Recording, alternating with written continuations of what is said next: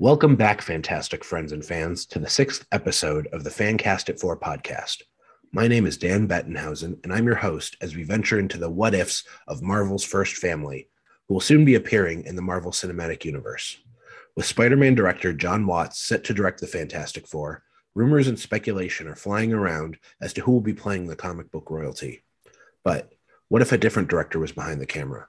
And who might they cast? That is what we hope to explore in this podcast. If you are new to the podcast and want to hear a brief history of the Fantastic Four, you can check out our first episode, where guest Pat Bolfamonte provides a breakdown of the characters. With that said, let's dive right in and meet this episode's guest. This week, I'm very excited to have my friend John Lustrina on the episode. John, welcome to the podcast. Also, hi, John. John, how are you doing? Hey, Dan. What would you like to share about yourself with our listeners? What about movies do you love? Without spoiling who the director is, what about this director is it that you like? Tell us a little bit about yourself. Well, first off, great questions, Dan. Great intro, Dan. Hi, Dan. As always, hi, Dan. Did I mention hi, Dan? Okay, I think I got it. Okay. You did. I'm glad we got that covered. I'm glad we got that covered. What I like about movies to me should be fun, enjoyable experiences. I mean, sure, everyone likes a good cry every now and then with a movie, but I like to have fun when I watch movies that are cool, have good, cool action, cool stories, fun, big hype moments. Just something where you have a good time with friends, family, cool experiences, big personalities.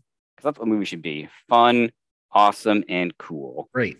Well, that might be a tease into the focus of this week's episode. But before I spoil any further, let's discuss this week's director. This director has 10 feature-length directorial credits in his filmography. He is a Taiwanese-born American whose movies have grossed more than $3 billion worldwide. He is best known for directing some fast-paced chase scenes along with some furious action and stunts. The director we are choosing this week is Justin Lin. John, whoa. John, it's no surprise to some in our circles that you are our resident Fast and Furious fan and expert. You touched on what you love about movies, and certainly these Fast and Furious movies, which by no means is all he's known for, but pretty heavily as of late. What about the Fast and Furious franchise really gets you excited? Well, I mean, I love action movies. Action movies are cool. They're fun. What I like about these movies is that they're really just, let's just do something cool in terms, I mean, sure, you might have some egos getting in the way of trying to be serious kind of thing like that, which is fine, which is cool, which is great, entertaining. But particularly what I like about Justin Lin, his focus is, let's just do stuff that looks cool. Shoot stuff practical. I mean, for action sequences, chase scenes, behind the scenes stuff, you'll see them actually lay out like little model cars and let's bring the camera on here, let's have the explosion here kind of thing. And that whole process is cool. Just seeing basically someone who understands what these movies are about. That's why they brought him back again and they trust him. Best way is he understands the assignment, what these movies should be, that the fans really love, and we all love him for it, bringing back Justice for Han. Well, that might be coming into, don't spoil too much. I mean, for those of you who are familiar with who Han is, and for those of you who don't, you'll have no idea what we're talking about till later, maybe. So I guess is that what differentiates Justin Lin from some other franchise directors? Do you think he is the best director of the franchise? He's done the most. But I think him and James Wan are the two guys that really brought it. I mean, James Wan had a difficult task for his film, but he definitely knew where he needed to go and was able to direct it properly. Yeah, and those two guys, I think, are the premier of this franchise. I would love to see another James Wan film in this universe at some point. I think it would be cool to bring him back, but obviously he's busy with his other stuff. But yeah, I think those Justin Lin and James Wan, I think those two are the guys. Yeah. Well, with that said, before we get into our casting and our pitches, I do want to get into our segment that I like to call 4 Fantastic Films, where we dive into each of our preferences or our 4 favorite films from our featured director. So, John, what are your 4 favorite Justin Lin films? Oh boy, putting me on the spot. I mean, I guess for first of the 4, I'm going to have to go out and say the Fast and Furious Tokyo Drift, Justin Lin's first foray into the Fast saga franchise. I'm taking it a totally different with new characters, new setting, and place in Tokyo. There's no Paul Walker. There's no Michelle Rodriguez. I mean, there's a Vin Diesel cameo at the end, but largely he's not present in this film. It's new characters introducing the character Han, who, well, previously in a previous Justin Lin film, he's introduced. That's another topic, another day. But this movie, this is the one that really has the most street racing, the most car kind of stuff. And when you talk to people in like serious car circles, this is their favorite film. John Cena, doing press coverage for F9, said, "Hey, I fell in love with Tokyo Drift. I'm a big car guy. This is my favorite film." So just all the street racing in this one, the Japanese culture, the setting, this is really cool and has some really cool characters and really hype moments as well. That's really interesting to hear, because from just kind of my layperson's understanding of the franchise, it was always kind of one of the more panned ones because how far it deviated from, I'd say, the core franchise. But that's interesting to hear that for those who really are into the street racing and cars and how they work, that this is a film that really resonates with them. So that's really interesting to hear. Yeah, I think it's one that has definitely over time has become more beloved in the fandom, which I like to see. It's aged better. I mean, people might say the Lucas Black performance is not necessarily the best, but for that role in that time, it's fine. There's some cool lines. I imagine you're not watching the Fast and Furious franchise for the acting so much. And maybe not. So what is your second favorite film? I'll go with, I'm just going to go in order of their release and go with Fast Five, which is my personal favorite of the franchise. I liken it to the Avengers, meaning it unites all of at that time, the OGs and the new crew together, uniting the team up movie, the first team up movie, and then obviously introducing The Rock, who is one of the biggest megastars in the world, and seeing him, how he interacts with everybody, all the egos coming into play. And two, some of my favorite action sequences in this movie, the chase scene with Safe going through the streets, all shot practical, which is what I love about these movies and what I think Justin Lin does very well. And it's just super, super fun, fantastic. I guess some people would say, showing off their fantastic superpowers. Yeah, so this is the one where you'd say, correct me if I'm wrong, where this goes kind of from the heist. Well, there's still maybe some heist elements. These characters kind of become super heroic in a sense, rather than kind of like John McClane in like Die Hard 4, where he was just this cop and now he's like jumping into helicopters and stuff. Yeah. They develop kind of some superpowers in this film, which I think probably is a great direction for the franchise. I am not panning that at all. I think Fast Five is great as well. For all of you who may be poo-pooing the franchise, I'd give Fast Five a watch and see if that might change your mind. It's a really fun movie. Yeah, and I know this isn't one of my movies that I'm going to bring into the converse of my four. Yeah, but I think you can't ignore Fast and Furious, the fourth film.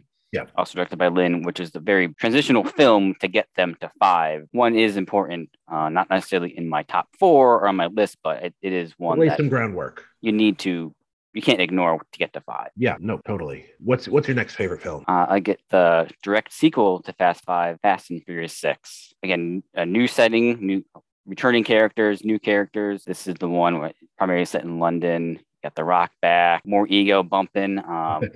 Letty, who apparently may or may not have been killed in a previous film, comes back. It's like, whoa, what? It's also a big sort of surprise and post credits to 5. But anyway, this one I think might be arguably the best film in the franchise.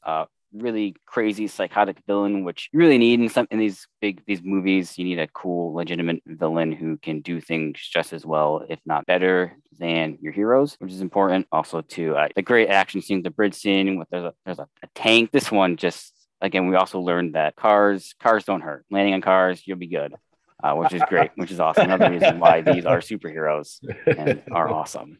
I mean, it's a shame that Vin Diesel is already in the MCU as the voice of Groot, because he would have made a great thing just with his ability to crash into cars and come out unscathed. But he is our Groot. We are Groot.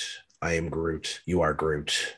And I think we're all the better for it because he is a great Groot. Okay, but last but certainly not least, what comes in next in your 4 favorite Justin Lin films? I mean, it's got to be F9. the reunion of him to the franchise. Obviously, he didn't do 7, mostly because he was still working on 6 and didn't want to jump ship and leave that behind. Wanted to make sure that was good to go. And then obviously he didn't come back for Fate of the Furious, which was another director. But F9, this one, when it came out, obviously when it came out during the pandemic, it was delayed a little bit, obviously for practical reasons. This movie showed that, hey, people can show up to a movie and do well and do what the Fast and Furious does best. And that's just awesome, cool, ridiculous action scenes and special props too, to introducing John Cena to the franchise, another big star who I think did a great job and looked the part, looked well, looked cool. And again, we got returning of other characters too, namely Han, spoiler alert. And that's so John Cena is a Toretto, which is also awesome too, which is amazing because they did both those reveals in the trailer. I was like, whoa, ballsy. Are you serious right now? Like, what else are you going to show us? And then just cool, awesome action sequences. Yeah, this movie wasn't without its surprises, despite what was revealed in the trailer. And I think you make a good point about John Cena. Like I said, I probably had some biases about wrestlers getting into acting, but we've seen as of late, especially in these superhero franchises like a Dave Bautista, and now John Cena and his role as Peacemaker, especially in the HBO Max series, really are standing out in their ability to do both action and comedy and still display that heart. Like I was rung through the emotional ringer in the Peacemaker series by Cena's performance and his ability to play that foil to Vin Diesel was really good. I mean, they know what, like you said, I think all these actors now know the assignment, understand the assignment, excuse me, when doing these movies, but it makes sense. It works in the scope of the franchise and the film that they're making. Definitely. It helps that these also too they're used to big audiences, big crowds playing that up and being put in a situation where it is a major role, a major film, and being able to meld themselves into that and come off as being larger than life and again being entertaining. I mean, obviously you said Peacemaker, John Cena, perfect role. Some of his other roles were great. Maybe not till Bumblebee. I mean, he was the only one really self-aware in that movie. Not to get on too much of a tangent, my favorite line in the whole franchise is when he says they call themselves the Decepticons. That should have been a red flag right there. It's a great line. It's a great line, which was like, oh my God, I love him in this movie just for that. So I will always appreciate him for that in Bumblebee. But again, we're not talking about Bumblebee, where this isn't necessarily a John Cena discussion. This is a Justin Lin discussion. And for my 4 favorite fantastic films, I'm not going to, 3 of mine are on John's list. Really the Fast 5, the 6th installment, and F9, all on there as well. I've only seen Tokyo Drift once, and it's been some time, so I didn't feel right including it on my list. But one movie I do want to talk about is diverging from the Star Trek, or not the Star Trek, I'm spoiler there, from the Fast and Furious franchise. I know, oh, darn it. The movie I do want to talk about is Star Trek Beyond. This is probably my second favorite of the Kelvin timeline. I think the first one is a fantastic movie. I love the first one. I was never big into Star Trek, and this got me interested into learning about more of them. And I think this film, Star Trek Beyond, the 3rd installment, really kind of solidified how cool and how expansive this franchise can go. And I really do hope that the rumors are true that they are going to be making more of them. We get some really interesting fights and exploration. And again, I think just the dynamic between who they've cast for the crew really just keeps getting stronger and stronger. The dynamics between Pine, Quinto, Urban, Saldana, so on and so forth, really is just great. And I think Justin Lin really stepped up to the plate. One thing I feel bad for him is that I think this movie didn't get the recognition it rightly deserved because of some frustrations from the previous installment, Star Trek Into Darkness, which again, I also liked that film. I will admit 100%. I really did enjoy Star Trek Into Darkness, but I think Star Trek Beyond suffered because of some outcry and some frustration that film brought about. Don't want to dive too much into it, but I really do. If you haven't seen Star Trek Beyond and you do like the sci-fi, you like what happened in the first Kelvin timeline Star Trek film, I'd really recommend giving it a watch. Yeah, I agree. I do really enjoy Star Trek 09. I think it's a great movie. Into Darkness, I understand what they were going for. I think that one did overall a little bit of a misfire, but Totally fair. Beyond, I think it is great. And arguably, it could be better than '09. I think I put '09 a little bit ahead of it, just because it's that first with that cast reintroducing Star Trek. I'm not a big Star Trek fan really either. So it was really like my first sort of kind of foray into Star Trek. It had a lot of work to do kind of to be convincing. Like I said, I don't know. I don't want to speak for the really diehard Star Trek fans, but to me, it seemed successful in what it was setting out to do. Well, those are our 4 fantastic films that we both love of Justin Lin's. Well, and maybe a little bit of some other films we talked about as well. We got some Bumblebee talk, we got some Peacemaker talk, but like I said, it's a fantastic conversation. Thanks, John. Yes, John. John understands the assignment here. But now here we're getting to the segment that you all been waiting for, that you're really here to listen to. Time for our fantastic casting. John will go through his list of casting his Reed Richards, his Sue Storm, his Johnny Storm, his Ben Grimm, and his Dr. Doom. And then I will go through my list, and then we will have a great discussion intermittent about our picks. So first, John, take it away with who you're casting as in a Justin Lin directed Fantastic Four film. All right. Well, first, real quick, these castings, I tried to stay away from sort of somebody, the big mega star who can really overshadow all of them, because to me, it is more of a ensemble. I think was important, and maybe there might be one that in my casting that maybe is a little bit bigger of a star, but it happens. But I think it works well together. And I tried to cast them all off each other, maybe in pairings or mirrors kind of thing, because for me, that's how the characters work well together. So I had a lot of fun making this casting. I'm gonna kick it off with my Reed Richards as the always cool, awesome guy, Sung Kang, most famous for his role as Han in the Fast and Furious saga, also going to be in the upcoming Kenobi series. So I was really excited just to bring him in there, because I think he would be a great, cool Reed Richards. Before you dive into just kind of more thoughts on this, I was looking through my cast. I didn't realize he is really a Justin Lin staple. He's been in six of his films, starting off with one of his early films in 2002, Better Luck Tomorrow, and then almost every, if not every Fast and Furious film he's directed. You can correct me if I'm wrong there, John, but he has been in over half of Justin Lin's films. At least feature-length directed films. So I think it's great that you've cast probably his most used actor in a Fantastic Four film. I mean, it makes sense.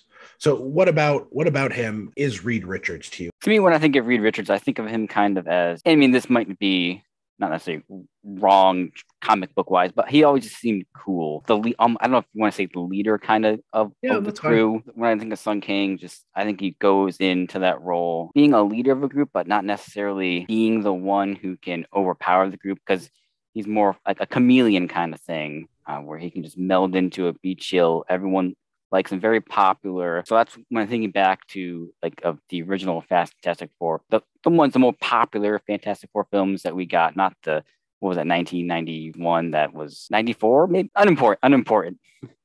So you're talking about like the Jessica Alba ones, right? Yeah, and just the dumb campy scenes where he's supposed to look, Ian Gruffo, whatever his name is supposed to be cool. Yeah. So that's where I kind of envision my Reed Richards, Sung Kang, going to that role of just being calm, cool one who is very adaptable, a good public face, very likable, and can draw a crowd. No, I think that's a great choice. I think it's important that you have Sung Kang in this film. Hint, hint. But no, I really no arguments about casting him in any role in a Justin Lin film. And I think certainly if we're going to look at Reed Richards as the leader of the Fantastic Four, or as the headliner, I think it's cool that you'd be giving Sung Kang the opportunity to be that headliner, which he hasn't quite been. He's always been kind of that side character. Yeah, he's been part of the crew. Yeah. So I think this is a deserving opportunity for him to lead a team and a franchise as big as Fantastic Four. Definitely. Going off again, all these are kind of linked together. They'll make sense in the end, I think, hopefully. But my Sue Storm is possibly the biggest star. I'm not doing air quotes. You can't see, but they're there. If you can do it, if you want to do it at home as well. So my Sue Storm is someone who has experience being in superhero films, some big ones. Yeah. Has a major role. It is Gal Gadot, obviously most famous for being Wonder Woman. Yes, of course. Maybe seems like, oh, that's a big role, a big star. Yes, but she's also been in other stuff where she's been sort of a secondary character, a co-lead kind of thing. Right.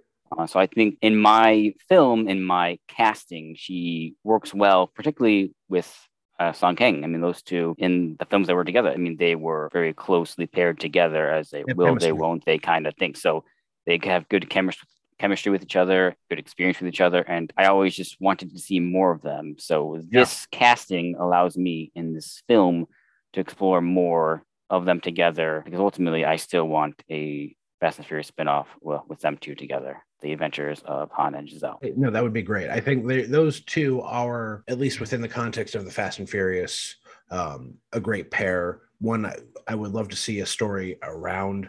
I think Gal has thrived in this kind of superhero genre. I mean, her turn as Diana Prince, Wonder Woman, especially in the first film, was star making for her.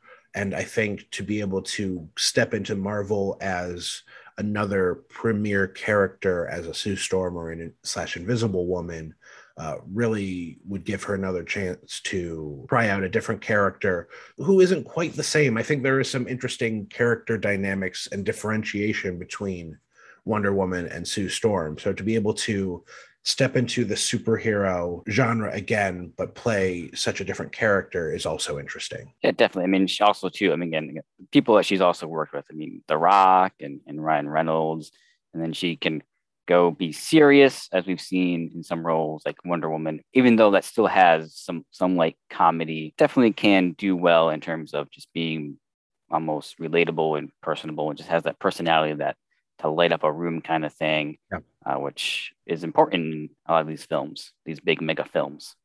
Yeah, and I thought she had a great turn in the recent Death on the Nile film as well. So while she wasn't a big character, she was an important character in the movie, and I thought she did a good job.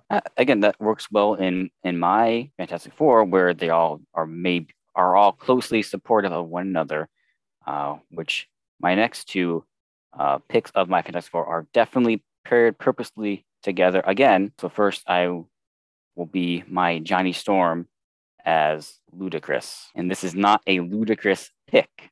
Ludacris, obviously, a big recording artist, had a lot of hits, as well as been in some big, fast films that are also furious. Right. I think him as Johnny Storm, where I want my Johnny Storm to be, is, which I'll get later to in my pick. I don't want to spoil anything. I think he is, again, a very likable guy.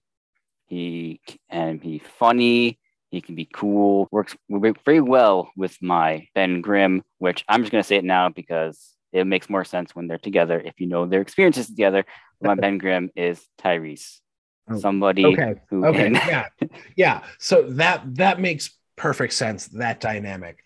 I'm still very interested to see the sibling dynamic between Gal Gadot and Ludacris as Johnny and Sue Storm, but certainly the Ludacris Tyrese pairing between Johnny Storm and Ben Grimm is great. I love that. They have great chemistry together in previous films they've been in, back and forth, humor. Like all of these movies, they need some lighter moments, humor moments. It's gonna mix with the seriousness. They both can be serious, but they also both can just make you laugh, whether it's through improv or just fun. And those two characters together, I think, should be fun together. Have fun. Yeah, both have the ability to drop one-liners. Both can, especially Tyrese, can evoke a lot of physical comedy, which I think would be good with Ben Grimm and just the awkwardness of his size. So to see Tyrese try and fumble around as this rock creature is also fascinating to me. So no, hearing who your Ben Grimm is, that makes a ton of sense. And I'm a little baffled in a good way and very intrigued to see how this all fits into your pitch. It will fit maybe somehow. We'll see. We'll see how it goes over. You are winning me over with your confidence here. Hey. Well, last but certainly not least is the villain.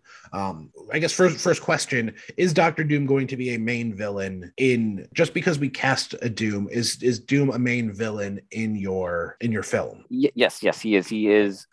He would be considered the primary villain. That does not necessarily mean that in the future if again, this could be a start of a great franchise that will find other villains. But in this film, he is the primary villain, and mainly because again, I tried to do everything in pairing. So his opposite pairing for me in this casting goes off of Sung Kang as my Reed Richards. Yeah. So my Doctor Doom is Brian T. Possibly best known for his role in Tokyo Drift as the Drift King. Great choice. I love that. Also, he has also been in a Marvel film. He had a role in the Wolverine, but that's not MCU. That MCU. So it counts. Yep. But again, there is some experience there, and also too of being in comic book films. She was also the Shredder in the previous Out of the Shadows Teenage Mutant Turtles movie as well. So I was very excited when I was able to cast him. No, that's great. As my Doctor Doom. Also, too, I would say this one might have been my most difficult casting. Yeah. Of it, just trying to figure out who could I be? Who could? Because there's some other choices that could have been. Who else were you thinking about before you locked in with Brian T? I was thinking. My first thought was Luke Evans. Oh yeah, no, that would have been great too. But then when I kind of settled into my my Reed Richards, I thought I think Brian T might work better for this role, this film that I'm trying to craft and create.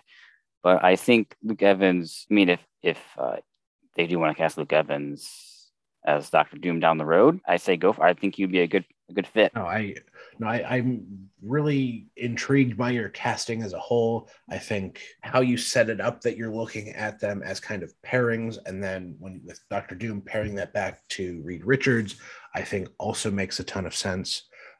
So no, really, overall, I'm intrigued to see how your cast fits into the pitch you're going to be providing us very soon. Was there anyone else you struggled with, or were you pretty locked in until Dr. Doom? I will also say the Thing too. At first, I thought, I could be fun and make it The Rock. I was like, you know what, the Rock with his schedule. I'm trying to lock him down for filming. He's a busy guy. Not sure he's ready to sign that. Yeah, I don't think we could have gotten him. And also too, Statham, because he's more so in just Lynn films. He's been post-credit scenes, so smaller roles in these films thus far. But I also thought maybe he could be my Thing, or maybe could he be my Dr. Doom? Maybe Johnny Storm. I don't know about Johnny Storm. So that was one I played with as well. Makes sense. I think overall I like the makeup of your cast. I think it's fantastic. It's pretty good. It's pretty fantastic. We'll see. We'll see if the pitch is fantastic. Oh, well, I hope my cast lives up to my thoughts on yours. I hope you like mine just as much. I hope it's fantastic. We're gonna have so many sound effects in these last 30 seconds. This would drive Pat crazy to hear all these fantastics. Well, with that said, before we drive him any crazier, I'll get into my pitch.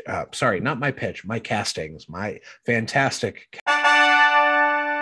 castings. Your pitch castings. My pitch castings. Thank you, John. So for my Reed Richards, my Mr. Fantastic, I went to the film that differentiated from our four favorite films. I did dive into Star Trek Beyond, and my Reed Richards is an actor who I think is on the brink of being a consistent leading man. He's been in some of my very favorite films over the last few years, most specifically the film Searching, a very small mystery thriller film that I really recommend. He was most recently in the Cowboy Bebop reboot on Netflix. My Reed Richards is the one who played Sulu in Star Trek Kelvin Timeline franchise.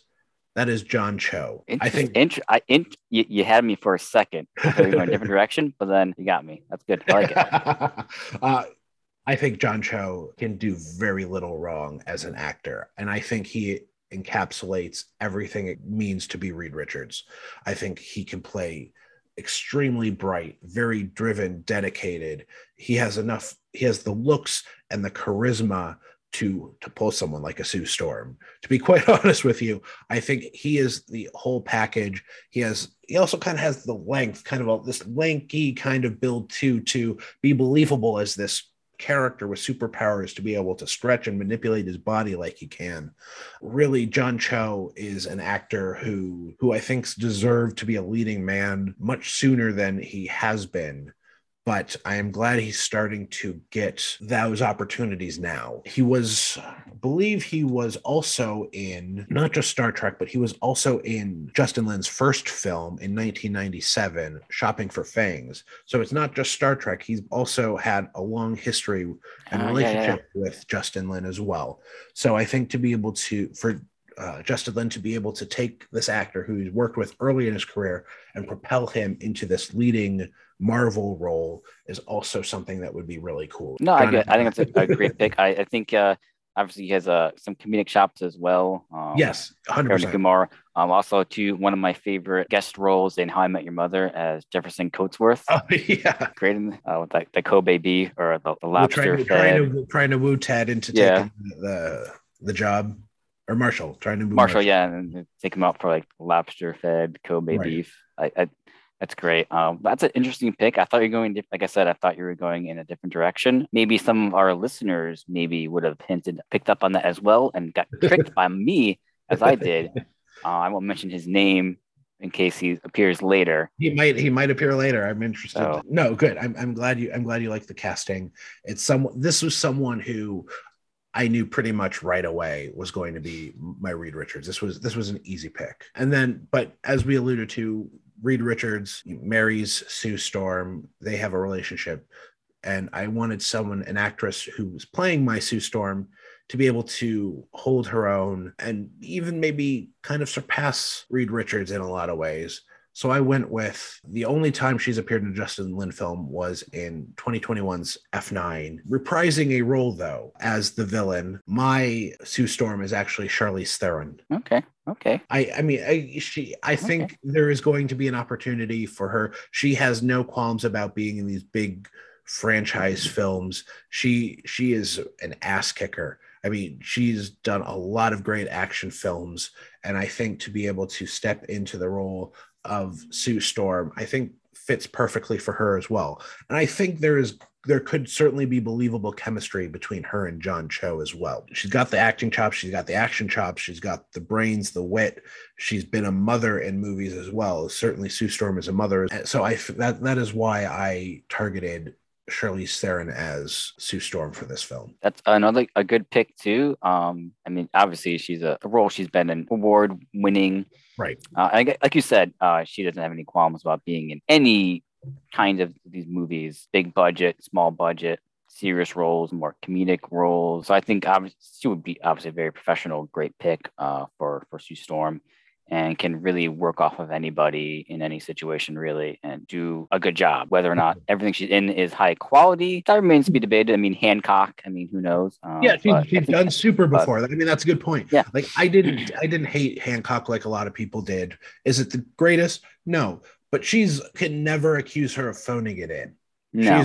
She's always committed to the role she's playing.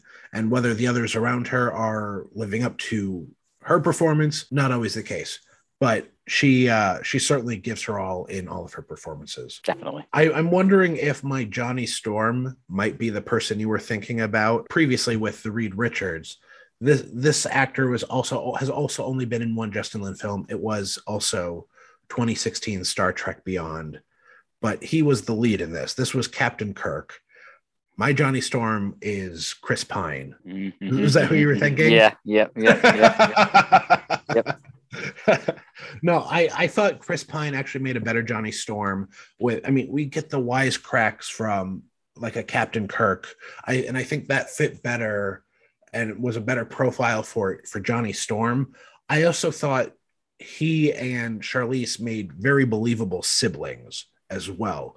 That's true. He's a few years younger than she is as real people, I guess is the best way to put it. So I think it's certainly believable that they could be siblings and play off of each other in that dynamic as well. I think he would be great in being able to poke Ben Grimm's buttons, but he's still also a very intelligent and empathetic character. And I think you would see very similar crossover from his character from Wonder Woman and a lot of other stuff he's done to be able to kind of take from those other characters and build up his version of Johnny Storm. And I can hear him just saying flame on. I hear Chris Pine yelling flame on, and it be believable as well. Yeah, great pick to be in this film, no matter what role I think you would give him. I think he would do a great job. He's slowly becoming one of my favorite just actors in general, and probably my favorite of the Hollywood Chris's. The mustache in Hell or High Water is amazing and great. That's a great point too. We are now getting all the Chris's into the Marvel movies as well. I am not saying whether or not my movie's in the MCU yet, but we will be getting this Chris as a Marvel character as well, kind of completing. Finally settle the debate. Who the best? Who is the best Chris? And also, I just want to thank Dan for reminding all of us that actors are real people as well. Yes.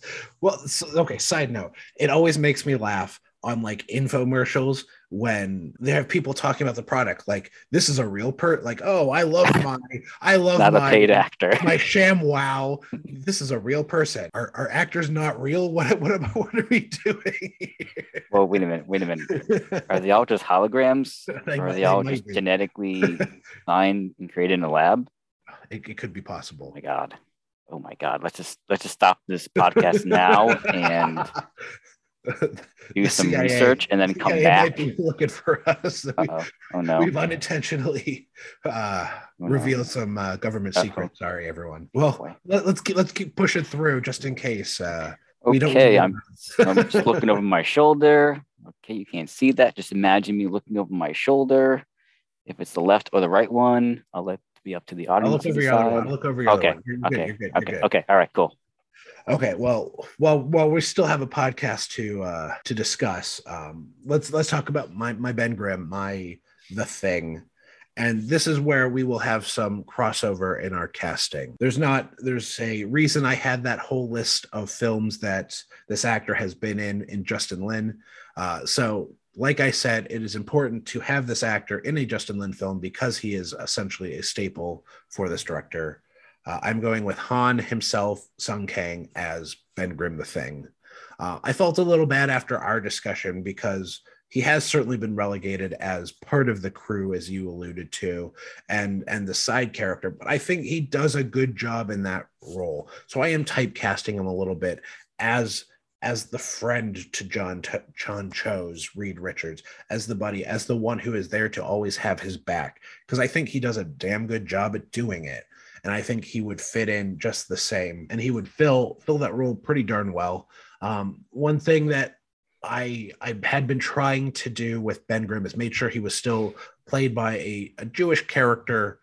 This film is probably the first where I'm going to be deviating from that because I like the casting and the partnership relationship I see between Ben Grimm and Sung Kang and John Cho and Reed Richards enough that I had no problem deviating this time compared to past episodes.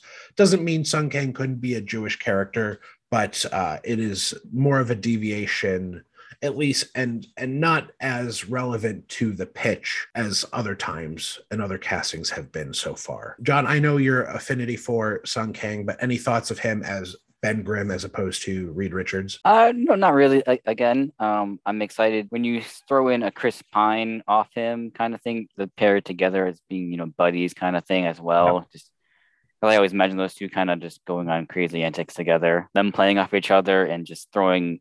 Again, I mean, Sung Kang, he has to be in this film somehow, in type of role. And again, I mean, being part of the Fantastic Four is still a major role, not necessarily being because we all just think of Reed Richards as the leader based off his alter ego, his name kind of thing. Whether that is a fantastic or not, that remains to be seen. But hey, I'm excited just to see them all of these ideas, all of them, all these great actors just going off, interacting with one another. And it's always, again, the thing is always just a very fun character to me as well, whether you can make fun of him by the way he looks or not. But I mean, he can still kick your ass at the end of the day. Right. He is one of my favorite Marvel characters, has been for some time. And one thing I see a little different in the relationship between Johnny and Ben in this film with Chris Pine and Sung Kang is where historically Johnny's really dished it out heavily to Ben and Ben hasn't dished it back. I see a little more give and take in this one where Sung Kang can be a little more retaliatory to Johnny Storm, just knowing the nature of the actor and the characters he's played. I don't see him playing a Ben Grimm who's just going to take what Johnny Storm's dishing out at him. No, he's not going to be a pushover. He's going to give it right back. Right. Well, certainly last but not least is my Doctor Doom. And I will admit up front, Doctor Doom is not going to be playing a heavy part in my film, but still going to be a presence and maybe some teasers for if there are future installments of these movies that are not going to be made. But my actor or actress, actually, my actress who is going to be playing Doctor Doom has appeared in 2 Fast and Furious franchise films, 2011's Fast 5, 2013's Fast and Furious 6, at least directed by Justin Lin. She also does have a connection to the MCU. She is married to the God of Thunder himself, Chris Hemsworth. My Doctor Doom is going to be Elsa Pataki. This is Thor. Okay. This is Thor. This is Thor indeed. I think she has a fierceness about her that I think would make a great villain. We've seen her play like the cop role in the franchise and the love interest to Vin Diesel's Dom character in the Fast and Furious franchise as well. But I would love to see her play opposite in this villainous role, which I think she could do pretty darn well, actually.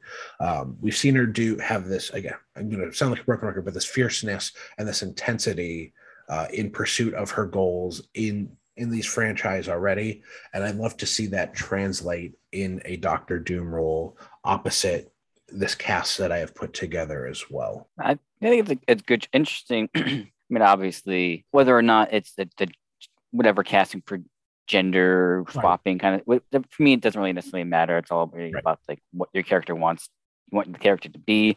And I think also Pataki has this presence and that we've seen in these Fast and Furious films of not necessarily of just playing an important role and not being hidden and not kind of just fading into the background, but still having this presence, which in these films obviously is very important too. We talked about just having a presence and not just being lost, especially to be whatever role of this villain is in this universe doesn't necessarily mean that it can't grow. And that's not to say just because in this movie I'm pitching specifically she's not playing a major part does not mean that in future installments there wouldn't be more Doctor Doom. That is not what I'm saying at all. It just happens to be in this pitch that I've come up for this specific film. She is not going to be playing as big of a part as other pitches I've done or other guests have done.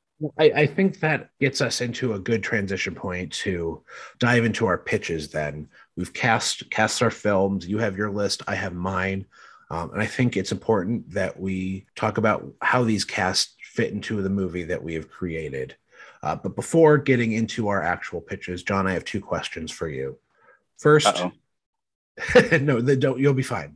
Oh, okay. I didn't study. That's okay. No, hopefully these aren't too big a surprise.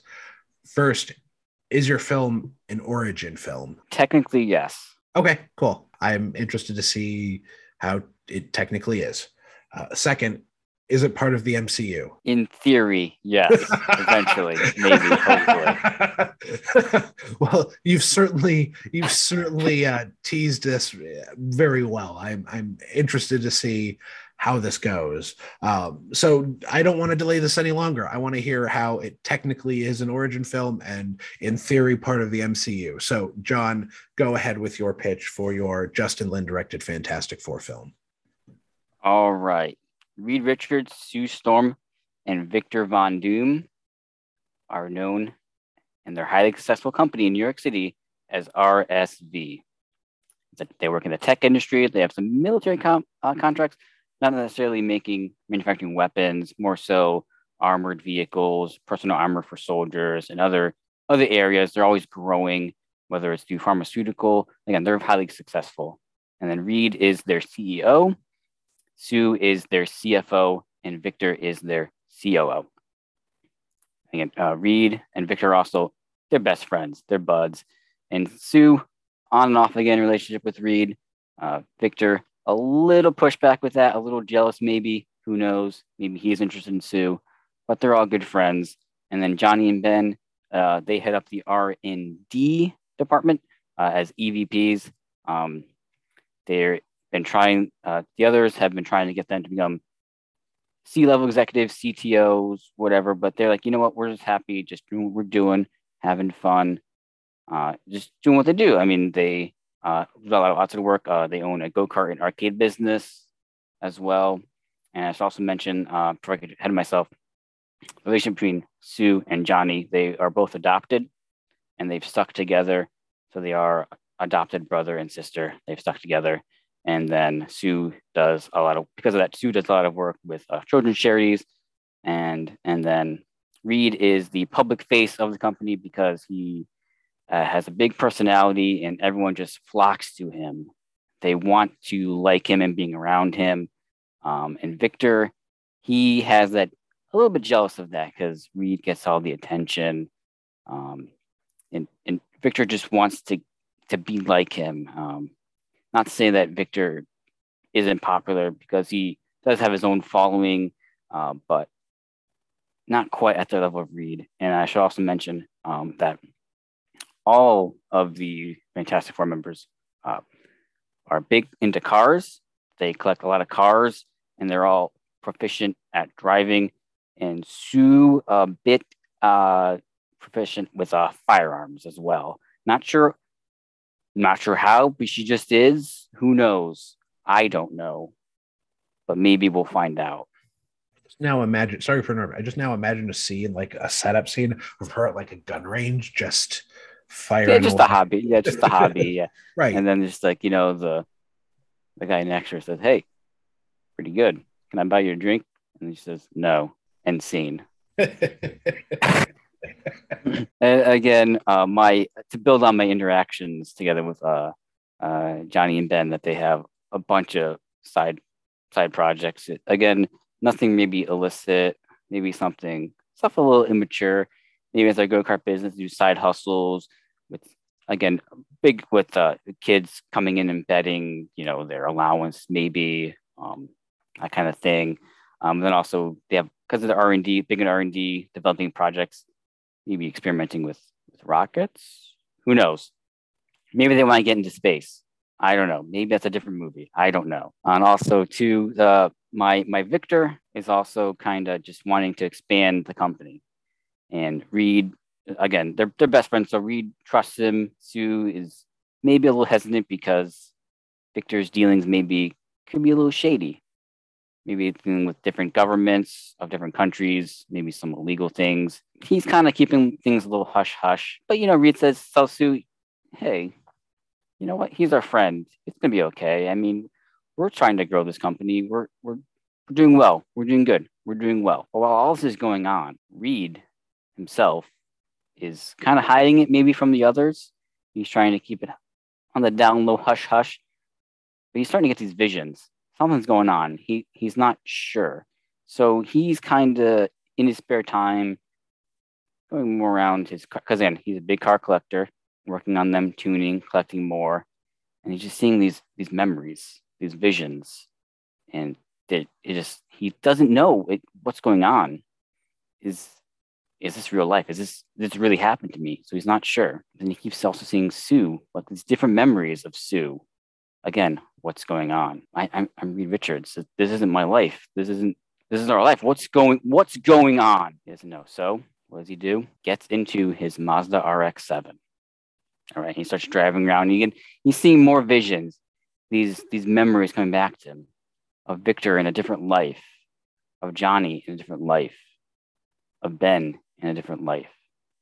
And then he sees his good buddy Victor driving around the streets of New York in his Nissan Fairlady Z. And then the license plate. It's a vanity license plate. And it says the letters IAMDK.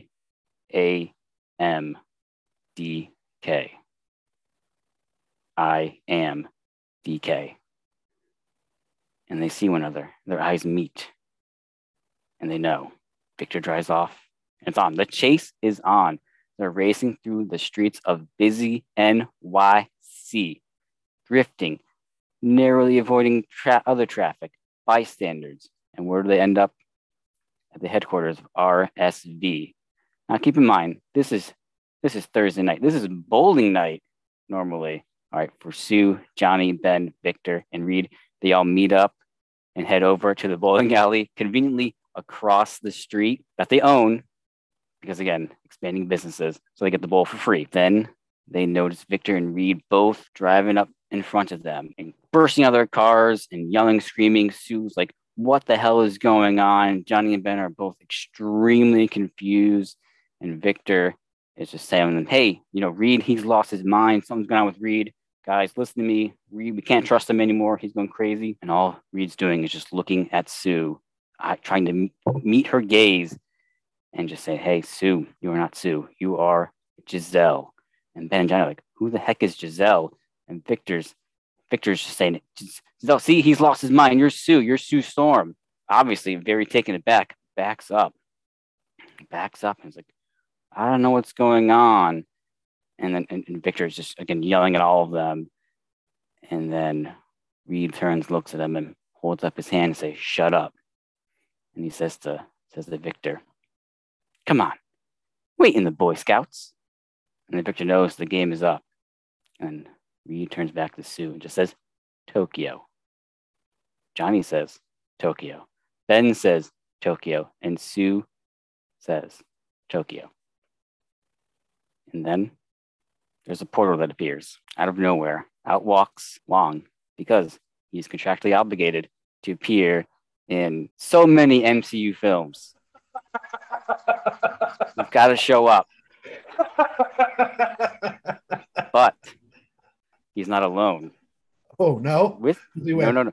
With him is a raccoon who has a bit of an attitude and a tree. And then, so everyone's staring at them. And Wong says, I brought some friends. And then the tree says, I am Groot. And the raccoon translates, Groot says, we finally found you. I am Groot. Again, Rocket translates, it's time to go fast. We are Groot. We are a family. Ladies and gentlemen, it turns out Giselle's apparent death in Fast and Furious 6 was a disappearance, possibly, of Giselle. We never saw her body. That is why Han went to Tokyo to look for her. And there in Tokyo, DK lured in Han for revenge, for taking down his entire Yakuza empire in Tokyo Drift. And then they're just in this other world, this multiverse, if you will, and just trapped. And Dom, he's getting concerned. So what does he do? He sends Roman and Tej to go looking for them both. And then they also were pulled into DK's trap as Dr. Doom, and in this world, this facade. And then so Dom, he's concerned, so he picks up the phone and he calls his cousin Groot Toretto. And what do they have to do to open these portals? I mean, Doctor Strange, he's too busy, so you got to call up Wong to open up a portal. And we have now united through the multiverse, the Fast Saga in the MCU. Finally, family is forever. Oh, and keep in mind, throughout the entire film, they all have their powers. Don't worry, they all have their powers. Right. No, of course. I had expectations on what your pitch was going to be. They were not high enough. I should have expected this, and I didn't. And I'm the better for being surprised. That was wonderful.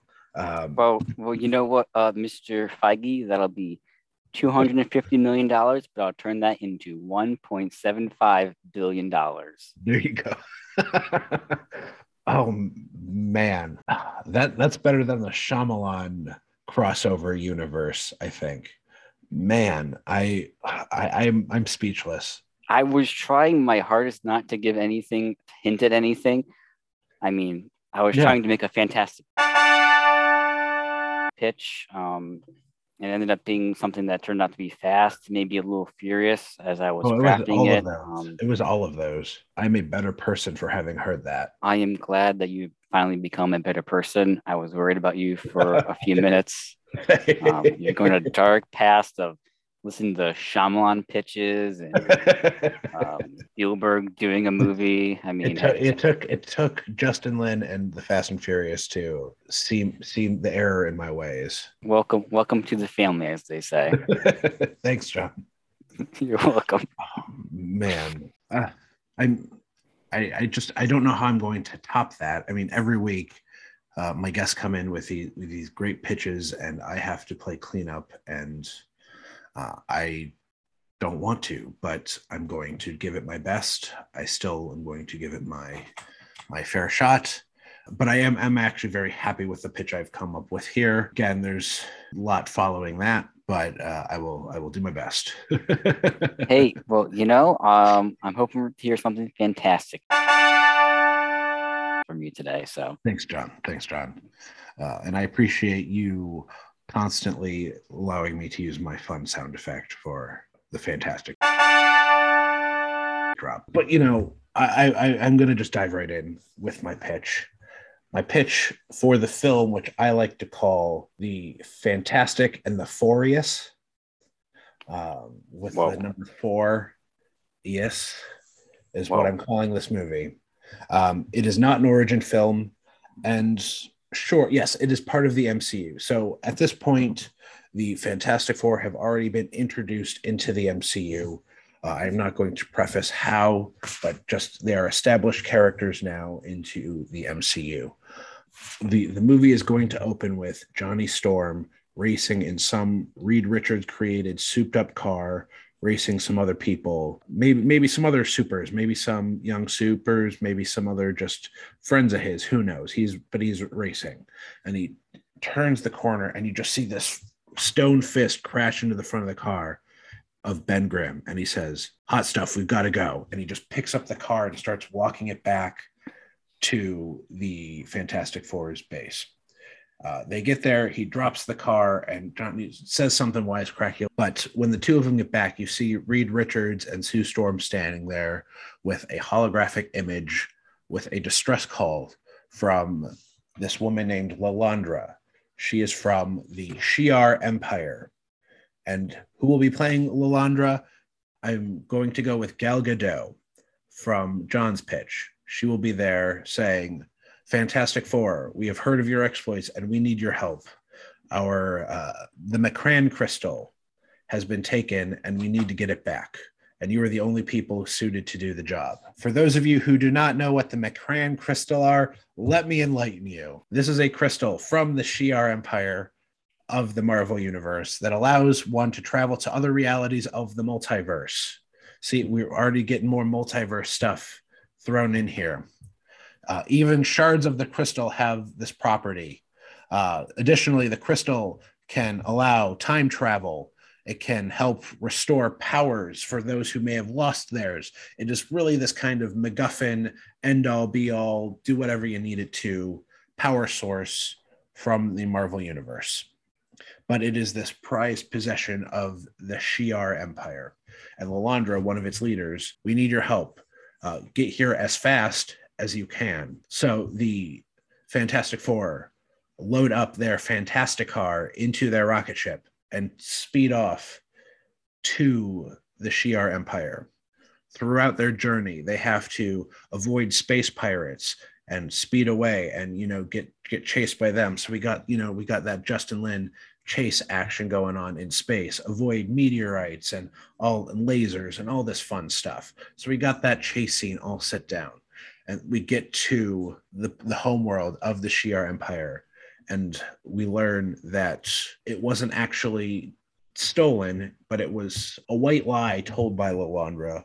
But she needed the Fantastic Four's help to stop D'Ken, the full-fledged kind of ruler of the Shi'ar Empire, from using it, because she believes that by using it, it will destroy the universe. And this guy D'Ken, who is played by Luke Evans, another Justin Lin actor, wants to use it to gain more power for his empire. But Lilandra is afraid that him using it will mess up space, time, and everything. So the Fantastic Four and Lilandra devise a heist to try and steal the M'Kraan crystal to get it away from D'Ken. So for those of you who do not know what the Fantastic Car is, it is this flying vehicle that breaks off into four individual vehicles for each of them to arrive around. So they devise a plan to steal the M'Kraan crystal and pass it between these four different Fantastic Car elements, weaving in and out of the cityscape of this planet on the Shi'ar Empire to get the M'Kraan crystal away from D'Ken. So long story short, the heist is successful. However, there is another betrayal by Lilandra, a bigger lie, where she actually wanted to use it for herself, and she tricked the Fantastic Four into stealing it for her. However, she does not want it for power. She is actually, for those of you who may or may not know the comic lore, she was actually a former lover of Professor Xavier. So in here, in this world, in this MCU, the X-Men are not existent in our Earth, but they exist in a different multiverse. And the X-Men need help from Lilandra to escape their homeworld. Maybe Apocalypse has done something with it. Who knows? But they're in trouble. So Lilandra wanted to use the power of the M'Kraan crystal to save essentially all mutants from the evils that are happening on their multiverse Earth. So she utilizes it and teleports all the X-Men and other mutants to Earth and restores any powers that may have been lost with the power of the M'Kraan crystal and sends them to Earth. So this is our introduction to the X-Men via the Fantastic Four movie. And the Fantastic Four feel duped and now are being blamed for all these new people being sent to Earth, especially after the precursors of the blip and everyone being returned after Thanos. The Earth can't deal with even more population coming in here, and now more population with all these powers that are so unpredictable. And that we start seeing the tensions of the racism and the bigotry towards mutants just at the tail end, like spring out. Maybe we see some cable news show talking about the dangers of these mutants. Not only is it more people on Earth, but now there's these people with powers and more people with powers and the dangers that they bring. So through this heist and these actions of the Fantastic Four, they have brought about the X-Men into the MCU, and we start seeing why this bigotry has erupted among people on Earth, and it stemmed from their multiversal immigration to Earth from the Fantastic Four's actions. The movie ends now. We see a young Jean Grey, and right now I envision the Fantastic Four are all played by like their Age of Apocalypse or the Dark Phoenix saga characters, like the young actors right now. Is kind of where I'm thinking my head is. We'll say Sophie Turner is playing Jean Grey. She is confused and trying to figure out her way. And we see Elsa Pataki have a holographic, as Dr. Doom, a holographic image of her. And then on one screen, and then on another, we see a deep space projection and this phoenix-shaped fire force flying through space. And she says, yes, this should work out just fine. And it's precluding the Dark Phoenix saga that Dr. Doom will somehow have an effect in Jean Grey becoming the Dark Phoenix. John, did you understand a thing I said? Well, I thank you for explaining some of the more comic elements that maybe some listeners maybe would be unfamiliar with.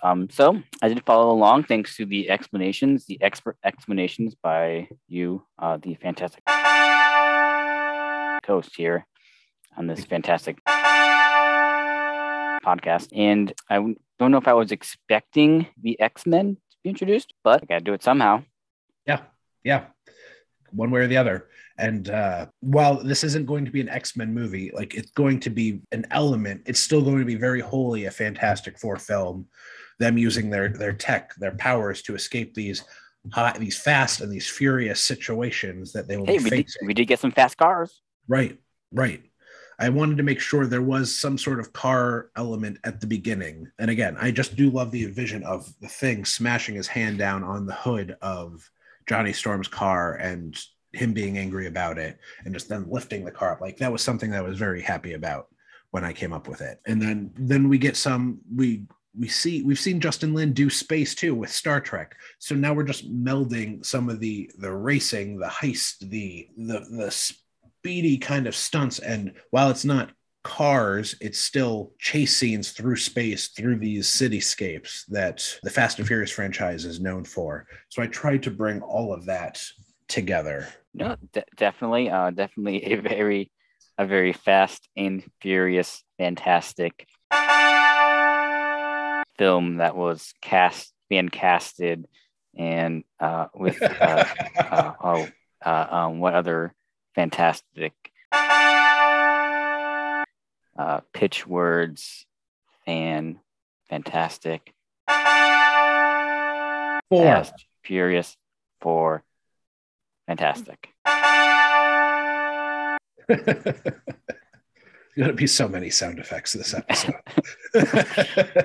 Hey, the sound effects are fantastic.